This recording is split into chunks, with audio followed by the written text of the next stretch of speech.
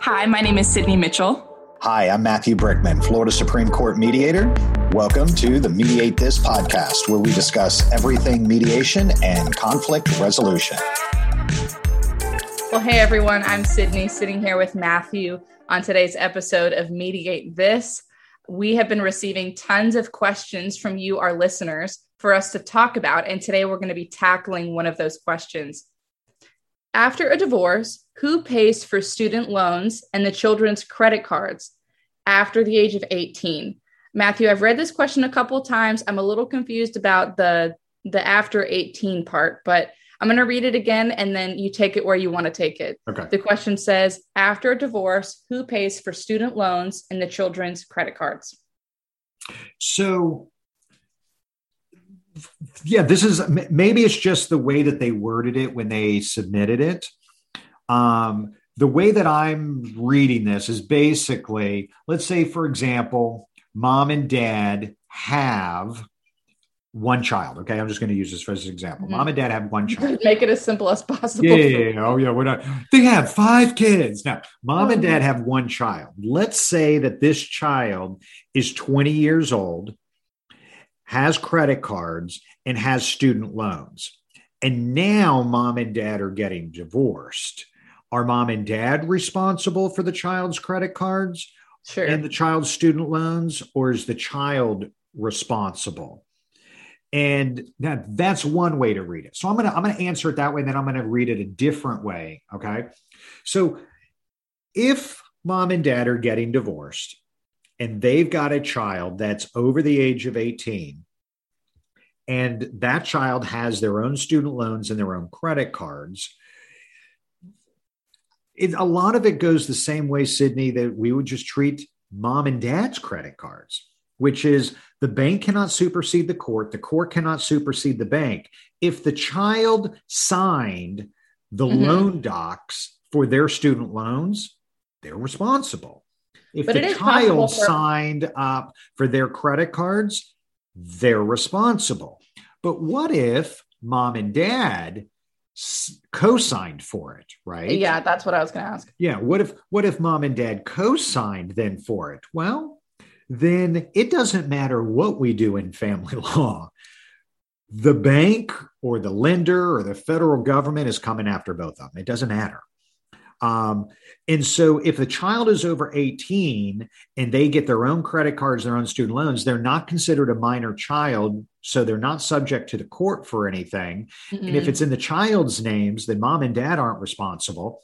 And if mom and dad co-signed for it, well, then it can go sort of two ways, because technically it is their debt. So we would have to look and see, when was it taken out? Was it taken out, pre or post filing?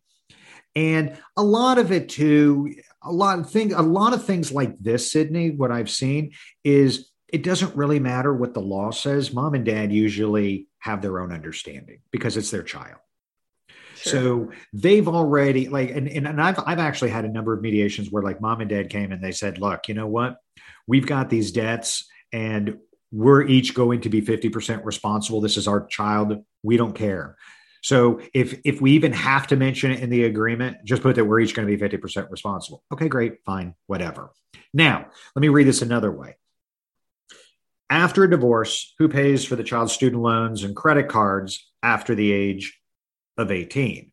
Well, let's say, for example, that the child somehow got credit cards and this happens. These days we've got so many kids doing dual enrollment that before they're 18, they're actually getting student loans and they're graduating with an AA, right? Mm-hmm. Mm-hmm. Well, who's responsible for that? Well, if the child is not emancipated, again, we have to look at who signed the docs, right? Like who's a co-signer, who's responsible for it. And how do the parties want to deal with it? We're in mediation.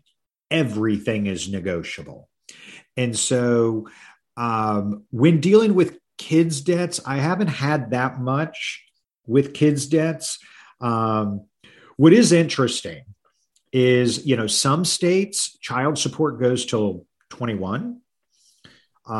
So maybe this was submitted to somebody like that, where a parenting plan and child support, not a parenting plan, child support goes till 21.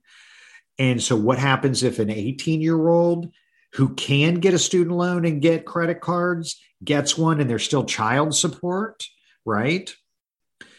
I think still it goes to, well, who signed up for it? If the child signed up for it, well, it's the child's.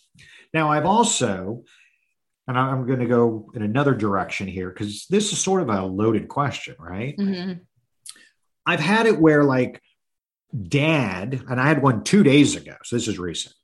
Dad had, I think it was like 5 or 6 different retirement accounts. They were all funded during the marriage. So it's all marital monies. I mean, but 2 of the accounts were in his kids' names, one in his son's name, one in his daughter's name. Okay, so is that half of that mom's money, or is all of that off the table and it's the kids' money? Mm-hmm. Because here's the deal. Dad can't start an IRA for a child. He has to give the child the money, and then that gets funded from the child, right? Well, so is that a gift? I don't know.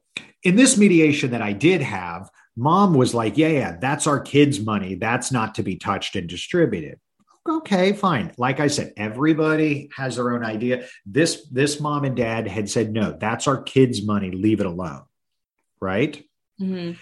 I have had a mediation or 2 in the past where they said, I don't care if it is, that's marital funds. I want half of it. And yeah, it was technically marital funds that funded it for the kids. And so at that point, as a mediator, Sydney, I posed the question or make the statement of, look, there's only so much money around to go around. It's either going to you or your kid. Where do you want it? It's like, do you want to take it from your kid so you can have it? Or do you want to leave it with it's going one of 2 places. Either you're going to take it from your kid or you're going to leave it for your kid. And usually most parents don't want to be that parent that took money from their kid and is forever known that you depleted their college savings, right? Yeah. So now, another thing that I run into is vehicles, because, maybe they've had a car. They're not over the age of 18, but they've had a car and now they're getting divorced. I had a mediation a couple of weeks ago where, mom had a car, dad had 2 cars, and then dad was a co-signer for the son's car and mom was a co-signer for the daughter's car. Okay, well, where'd the money come from for the cars? Well, it came from mom and dad. The kids aren't working, they're in school, right? Well, so do we value those as marital assets, or do we leave them alone as those are the kids' assets? Again, this particular couple said, take them out of the equation. That's for our kids. More times than not, Sydney, mom and dad are like, take it out of the equation. We're not dividing up our kids. So we bought those for our kids. And plus still, look, the daughter's car, they're coming after the cosigner. The son's car, the bank would come after whoever co-signed for it. So regardless of what we put in the mediation agreement, the bank's going to come after whoever is on that loan. But both of these parents said, no. Those are our kids' cars. Even, and I've had it too, where like everything was in dad's name. Mom's car, dad's car, the kid's car, everything was in their name. And it's like, well, so is this all dad's assets? Well, no, mom's going to get one. Okay, fine. That's going to be mom's asset. And then the kids are going to get their own. Okay. And the parties agree. No, that's all going to come out. Mm-hmm. Everything's negotiable. But yeah.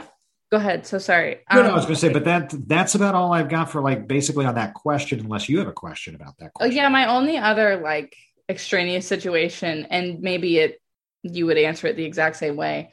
If a child has, like, if they've incurred, any type of medical debt, like they had a surgery or a procedure or an accident or whatever, and the parents are in some type of medical debt that's attached to the child. Is that even a relevant thing to talk about? Or tell me, what would a family do in that situation? Great question. I get that a lot. Sometimes I ask a question, I'm like, is this a really dumb question? Am I missing something? No. Great question. So yeah. So, I've had mediations where like, the son played football and ended up having to get knee surgery. Right. Like, okay, whose debt is that, right? Well, or does it have to do with whose insurance they're on? Yeah, you got to look and see. You got to look and see. Well, and most children do not have their own insurance, right? Their own mom and dad's insurance, which means, guess what?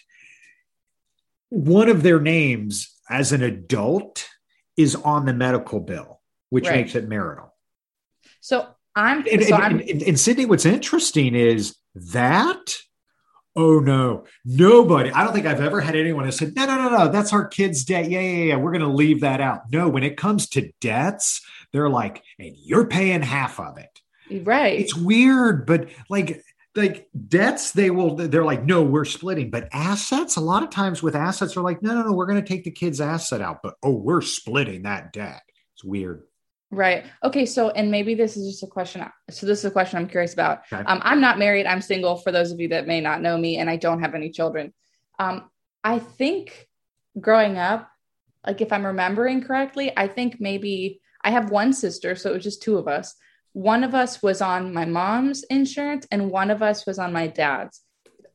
Is that possible? Is that likely what would have happened? Is that what a lot of families do? Is it just, well, then whichever kid, like I'm way more accident prone. So it was just like, you know, if I was on my dad's insurance, like sucks to suck. If I get hurt, it's his responsibility. Like, what are families doing nowadays to alleviate unexpected debt in advance? Yeah. So it's very rare, Sydney. And gosh, I'm thinking maybe, and I'm talking 15 years, 2,700 plus mediations.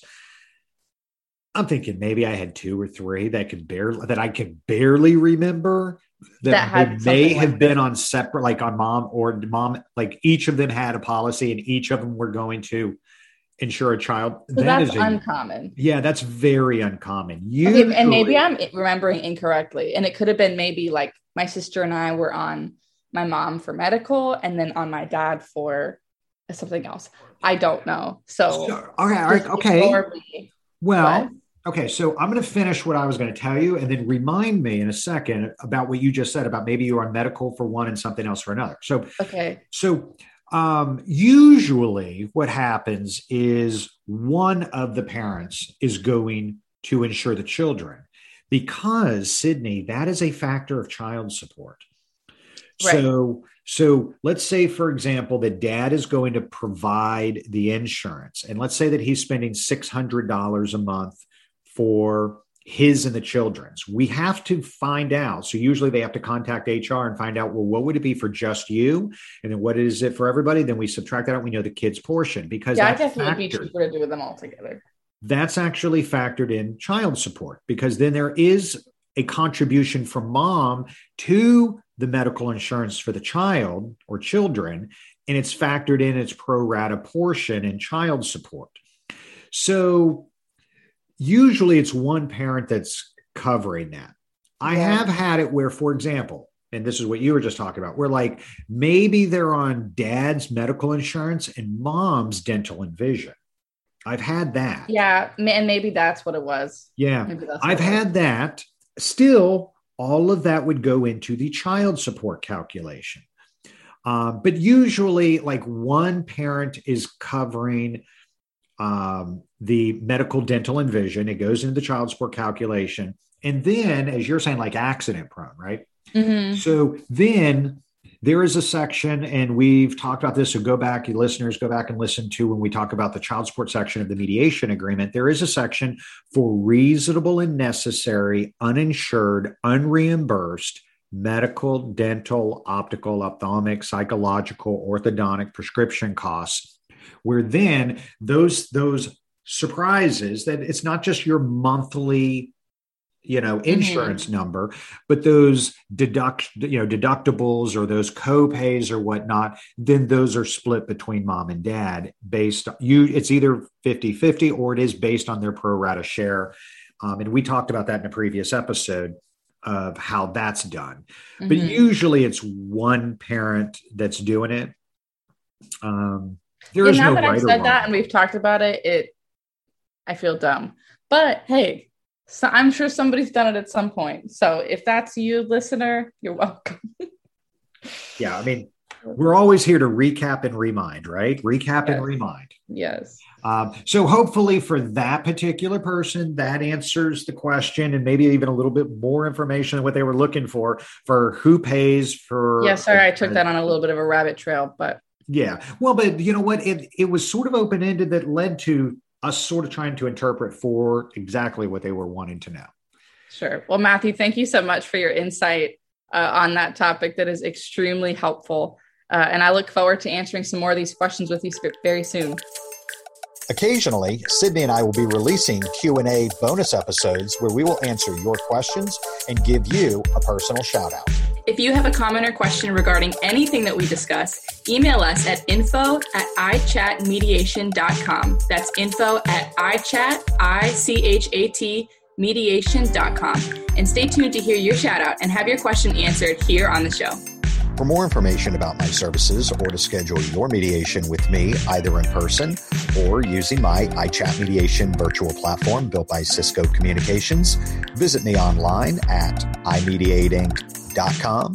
Call me at 561-262-9121, toll free at 877-822-1479, or email me at mbrickman@ichatmediation.com.